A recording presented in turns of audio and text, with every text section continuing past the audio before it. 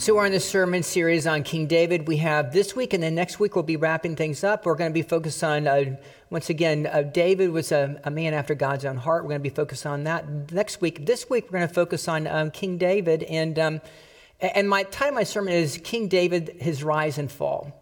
And so we're going to talk a little bit about that. And, we're reminded today, once again, David, there's lots of different parts to David, isn't it? David is a huge figure in the Bible. He's a shepherd, he's a poet, he's a prophet, he's a king, he's a warrior. David's a pretty complex character. He's a big deal. So let me read this part of the story. And I've actually chosen, I'm going to tell you a little bit more about the story in just a minute. Once again, David rises and falls, and what comes up must come down. And so this is part of the story. It actually comes from the 51st Psalm. This is David's lament after his fall.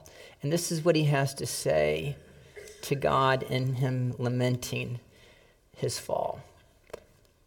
Have mercy on me, O God, according to your steadfast love, according to your abundant mercy. Blot out my transgressions. Wash me thoroughly from my sin and iniquity, and cleanse me from my sin. For I know my transgressions and my sin is ever before me. Against you, you alone, have I sinned, and done what is evil in your sight, so that you are justified in your sentence and blameless when you pass judgment. Indeed, I was born guilty, a sinner when my mother conceived me. You desire truth in the inward beings. Therefore, teach me wisdom in my secret heart. Purge me with the hyssop, and I shall be clean. Wash me, and I shall be whiter than snow. And let me hear joy and gladness, and let the bones that you have crushed rejoice. Hide your face from my sins and blot out all my iniquities. Create in me a clean heart, O God, and put a new and right spirit within me. Do not cast me away from your presence, and do not take away your Holy Spirit from me. Restore in me the joy of your salvation, and sustain in me a willing spirit. This is the word of God for the people of God. Thanks be to God. Amen and amen. So, I was thinking, this is such a powerful story today. David, by the way, 3,000-year-old story. We're still talking about David 3,000 years later. What goes up must come down, the rise and fall of King David. He's doing really well at some point. He was just kind of on this trajectory of going way up. And then, of course, he stumbles like many of us. It was interesting when I was doing my homework for this week. I started thinking about, rise and falls of different empires because, in essence, David's kingdom did rise and it did fall. And what I found out, and because I love history, I went and researched the greatest empires of the world. And I didn't realize this, but the greatest, number one, who had more property than any other empire, the British Empire. I didn't know that. I thought it would have maybe been the Roman Empire. No. Evidently it was the British Empire. And then I started thinking about, okay, so and throughout world history, why have kingdoms or empires, why have they risen and why have they fallen? And what I found in the midst of my research, one word came up: corruption. Can you imagine that? I found this quote this week. This had to do with the Roman Empire, right? So Rome withstood its enemies for 1,000 years. It finally collapsed in 476 AD after decades of corruption so weakened the empire that it could no longer stand. It turns out that corruption is the greatest evil. Even today, the president of the World Bank, Jim Young Kim, says, "Let's not mince words. In the developing world, corruption is public enemy number one." I thought that was interesting. Ambrose, who was one of the ancient fathers who lived from 340 to 397 AD, was the bishop. This is what he said about the Roman Empire. He says, everything was up for sale for price, and this was what brought every evil upon Italy and resulted in universal deterioration. Corruption. When I was thinking about this, it kind of goes back to the beginning, doesn't it? The whole creation story. And, you got Adam and Eve in the garden and everything's going along perfect and everything's just great. And all of a sudden, God says to Adam and Eve, you can have the whole garden. Everything you have is yours except one thing. You can't have that tree. You can't have anything to do with the tree. You can't have the fruit in the tree. You don't. Hey, listen, by the way, don't even go near the tree. Don't touch the tree. Don't even look at the tree. And what do they have to do? They went straight for the tree. Isn't it amazing? You know, it's kind of like when you're a kid going to the gift shop and it says, do not touch, and you have to touch it. That's what you got. And what was interesting about this story, I thought the creation story, there is a connection, I think, even to David's fall. Because in the creation story, if you go back and kind of study it, we call it, in seminary, we call it the fall. The creation story is the fall. It's the fall of humanity. It's the fall of human nature. It's the fall of Adam and Eve. And the forbidden fruit, you know, what's interesting also is very powerful. A lot of times when we think about the creation story and the fall, we think the first original sin is actually disobedience, which it is, in essence it is. But if you really look at that story, I think maybe the first sin, the original sin, is stealing. Because, see, Adam and Eve stole something from God because they went to the tree and it didn't belong to them. And nothing on the tree belonged to them. But they took it anyway. Why? Because maybe they just felt like they were entitled. Corruption. David's a big deal. David is a huge deal in the Old Testament. Matter of fact, you know, this is a story that's 3,000 years old. It's interesting, very powerful that David's name, as I mentioned at the beginning of this sermon series, his name is mentioned over 1,000 times in the Bible. Wow. Half of 1 Samuel is the story of David. All of 2 Samuel is the story of David. Out of the 150 Psalms that are written, the book of Psalms is the largest book in the Bible. Half of them are dedicated to David and his writings. Matter of fact, here's also another interesting thing, is that when Jesus was crucified on the cross, 3 out of the 4 Gospels have Jesus quoting David. His dying words. Wow. We know that the Messiah was going to come from the line of David. Matter of fact, Jesus is referred to at times Son of God. Sometimes he's referred Son of Man. But there are also times in which Jesus is referred to as Son of David, connected to the Messiahship. Matter of fact, I found the definition of Messiah. Can you put that definition of the Messiah? So Messiah comes from the Hebrew word, which means anointed. In Judaism, the expected king of the Davidic line who would deliver Israel from the foreign bondage and restore the glories of its golden age. Messiah.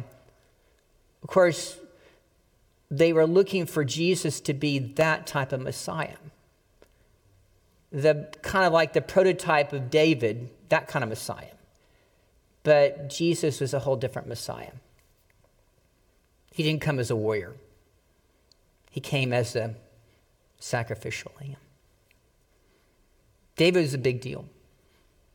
What goes up must come down. David's rise and fall. There is a little bit of that corruption going on.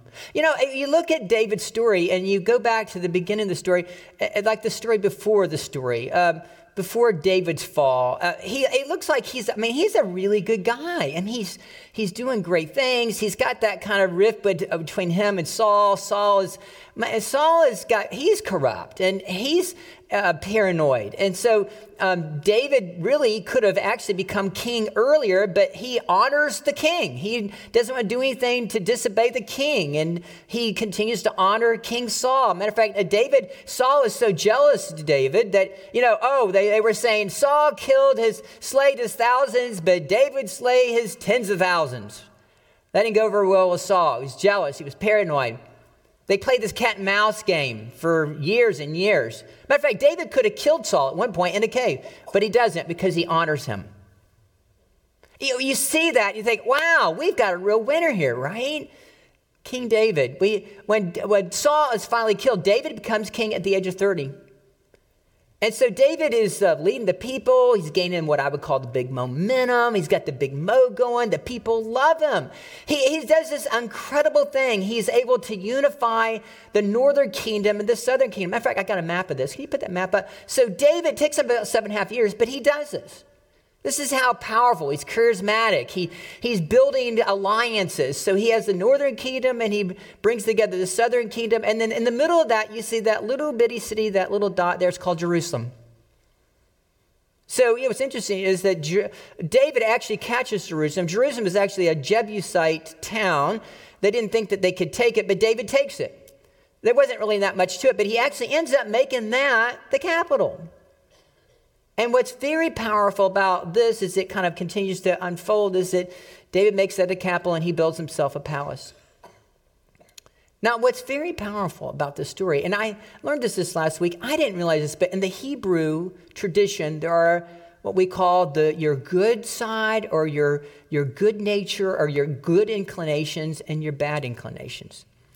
And so the Jewish word for there are Yetzer Tov, which means your worst side or your not good side, your bad side, and then your Yetzer Zara, which means your better side. And so in the Hebrew tradition, this is part of our inward nature, right? It goes back to the fall. You got everything's good, but then you got to fall. What goes up must come down.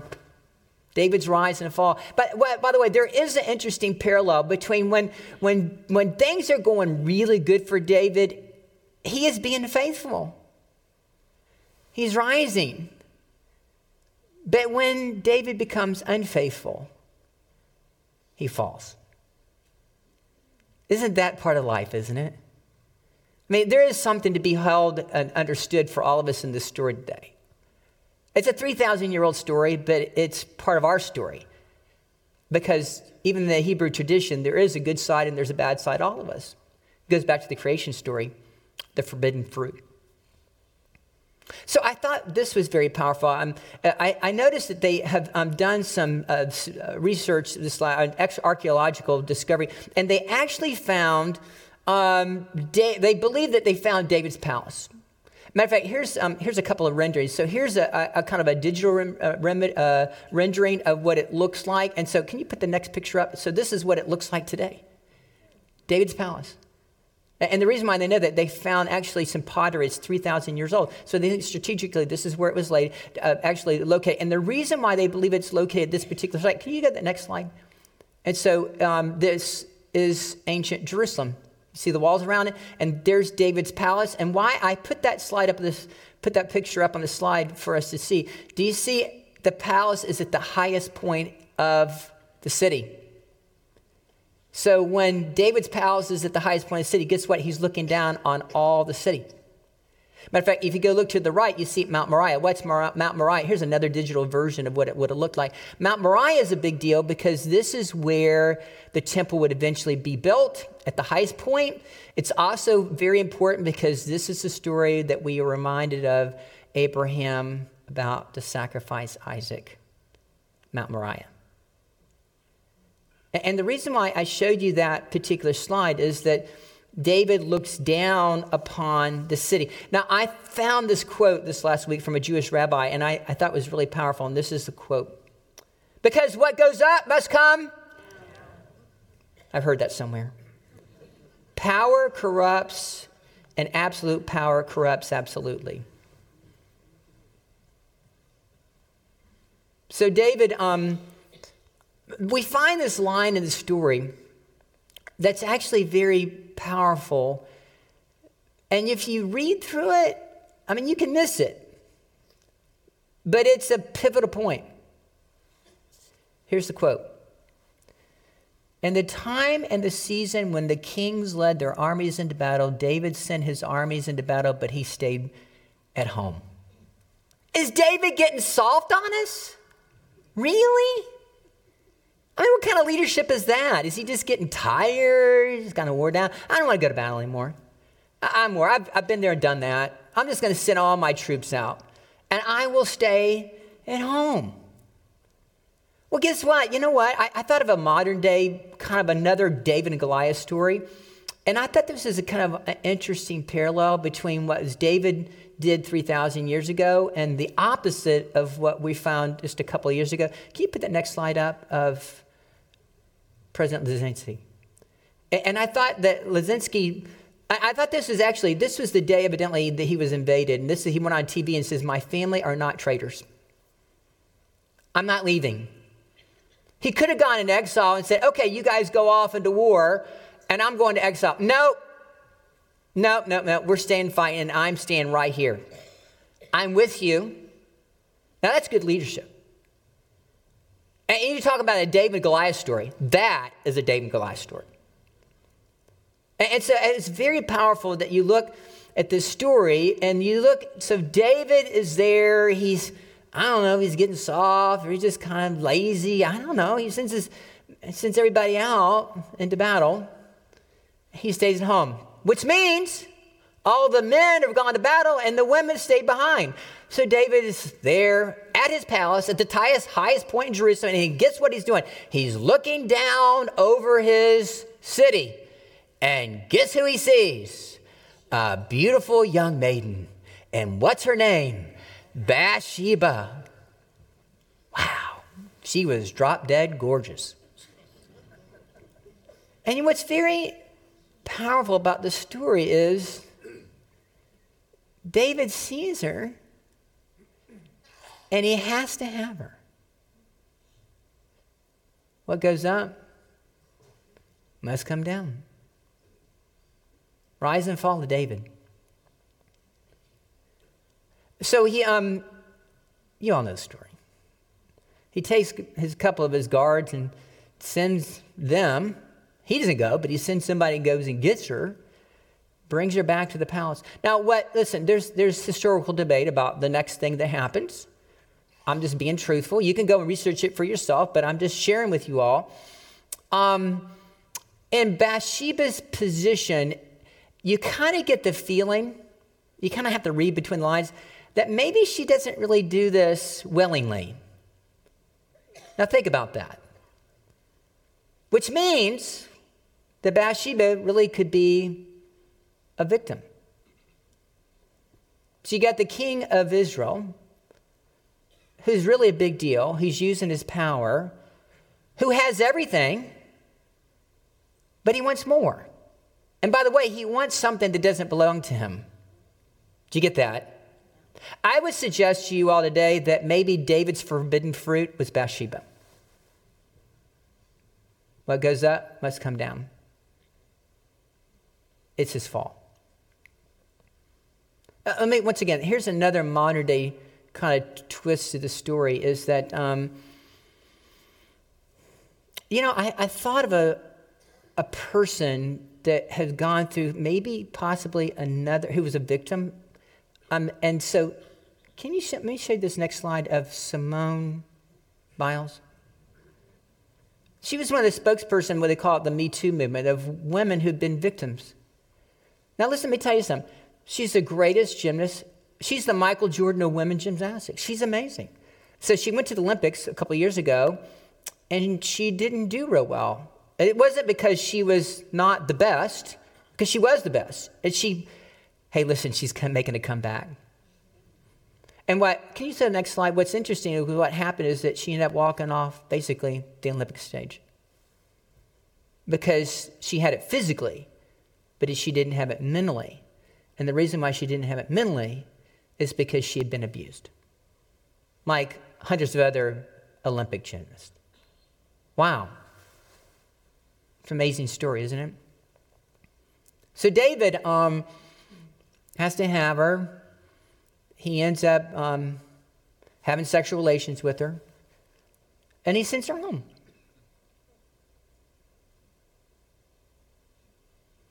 Then all of a sudden, Bathsheba sends a message to the palace. Houston, we have a problem. I'm pregnant. Oh my. Now what? David's got a huge problem on his hands. You all know the story. So he goes and gets Uriah, Bathsheba's husband.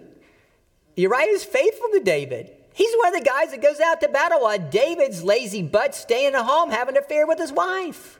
Loser.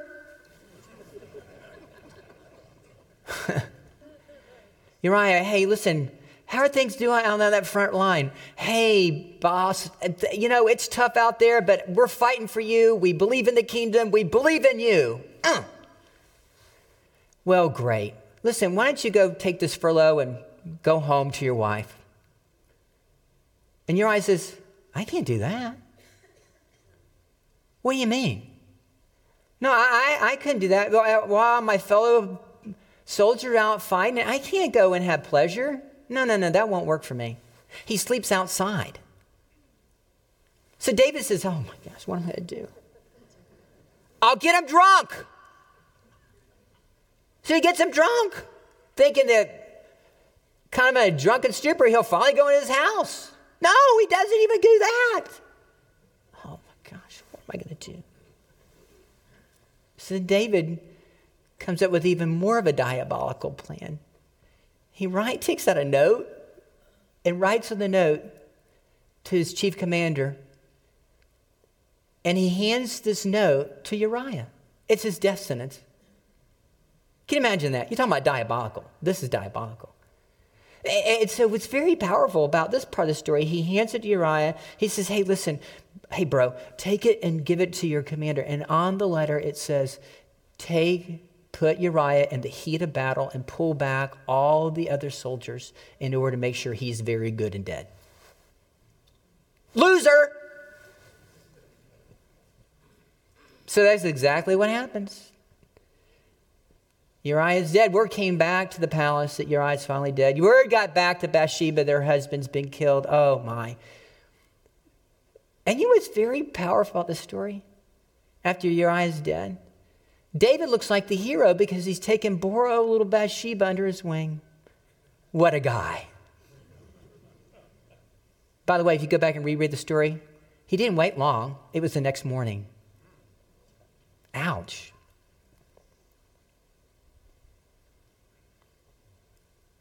Powerful story, isn't it? What goes up must come down. David's rise and fall.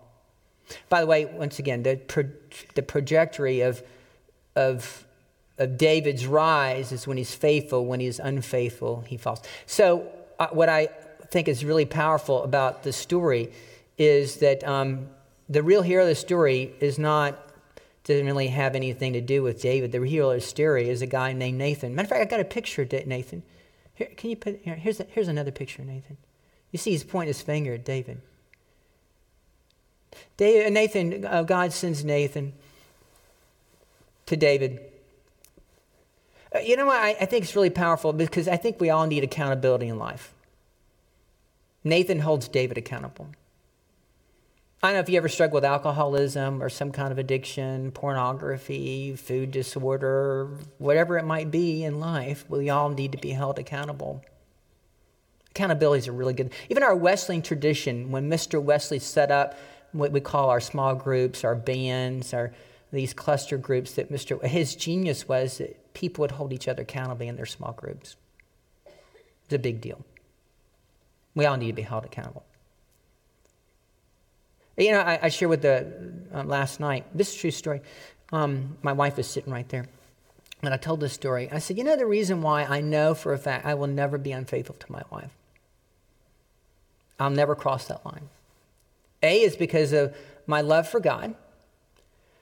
B is because I've seen all the pain that it causes when someone's been unfaithful, because I've been at this for 35 years and I've experienced with many people, couples in my church. And C, you ready? This is, to me, is one of the things that holds me accountable. I got 5 kids. And the last thing I would ever want to do is have to go back to my 5 children and say, I have been unfaithful to your mother. I think maybe the greatest gift I've given my 5 kids is I've loved their mother. And their mothers loved me. See, here's this, and it's not rocket science, folks. It's, you know, when we're faithful to God, good things continue to happen in life. I mean, life isn't just rosy. It's not, I'm not talking about, but in our relationship with God, we continue, when we're faithful, we're on a much better course than being unfaithful. Because what goes up, what comes down. So Nathan has this conversation with David and says, hey, it's almost like a parable. I love this story. It's a great story. I think it's one of the greatest stories. It's like a parable. It's genius. The hero of the story is really Nathan. He holds him accountable and says, hey, David, let me tell you a story. And at this point, David doesn't think he knows because he thinks no one knows. Fat chance. Everybody's about to know. And so Nathan says, okay, once upon a time, there was a guy who was very wealthy, had lots of sheep. I mean, he had sheep galore. And then there's the other guy who had one little bitty lamb. And he loved the lamb. His family loved the lamb. They took care of the lamb. That's all that they had was this one little bitty lamb. And so once upon a time, there's the rich guy has a stranger, a guest that comes to his house, and he doesn't want to mess with his sheep, but he goes and gets the poor man's sheep and gets it and takes it and roasts that sheep for dinner in order to serve his guest. Wow. As David is listening to this story, David says, how dare that guy? How could he do such a thing? That's just horrible. That guy needs to pay back him fourfold. And then Nathan points the finger at David and says, you're the man. Oh my. You're the man. You stole the poor little ewe. Wow. Powerful story, isn't it? What goes up, what comes down. You know what's interesting is very powerful about that story is that David is actually, he's convicted. I don't know if you've ever been convicted. I've been convicted. Chances are we've all been convicted. And so what's very powerful about this story is that David finally comes to his senses and realizes that he repents of his sin. Right there on the spot. So here's a few little highlights, a few little takeaways from this story. There are great consequences for great sins. You can't keep any secrets from God. God knows. David's convicted to the point that he repents of his sins. By the way, I thought this was interesting. He breaks 6 out of 10 commandments in one story. Who does that? David. God still loves David and even offers him grace and mercy. And that's powerful. Offers him grace and mercy. I learned a new term this week, a Hebrew term. It's called hesed or hesed. It means covenantal love. It's like the Jewish version of grace. It means it's like this relentless God's relentless love for us and his people and our love for God. They call it in the Jewish tradition. And this is what we find in the story, is that God continues to offer David, and as we're going to find out next week, is that he's a man after God's own heart. And yet, he does this really diabolical thing. I mean, it's like Dateline, 48 Hours, Forensic Files, all wrapped up into one story. You got it all there, right? It's just awful. And yet, God still loves David. Offers him grace because he is repentant. What's very powerful about the story, it says fourfold. Pay him back fourfold. David, there are consequences for David's sin. He loses all four of his sons. Four of his sons he loses. There's all this tension, strife. What goes up must come down. And part of the downfall of David is not only his kingdom, but also dysfunction in his family. There are consequences to our sins. And that's truth. So I close with this thought for us to think as we get ready for Holy Communion. I'm reminded today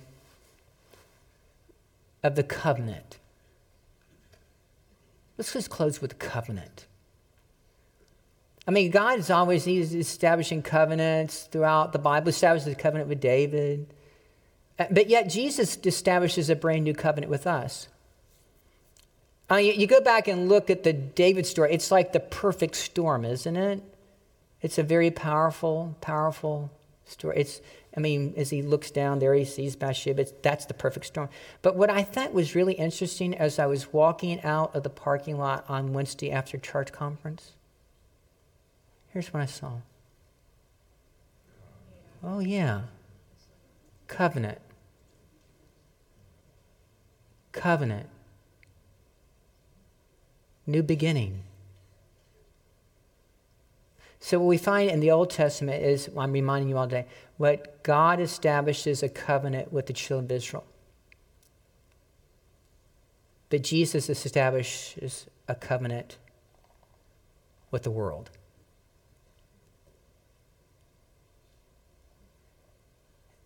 Jesus gives us a brand new beginning He offers his grace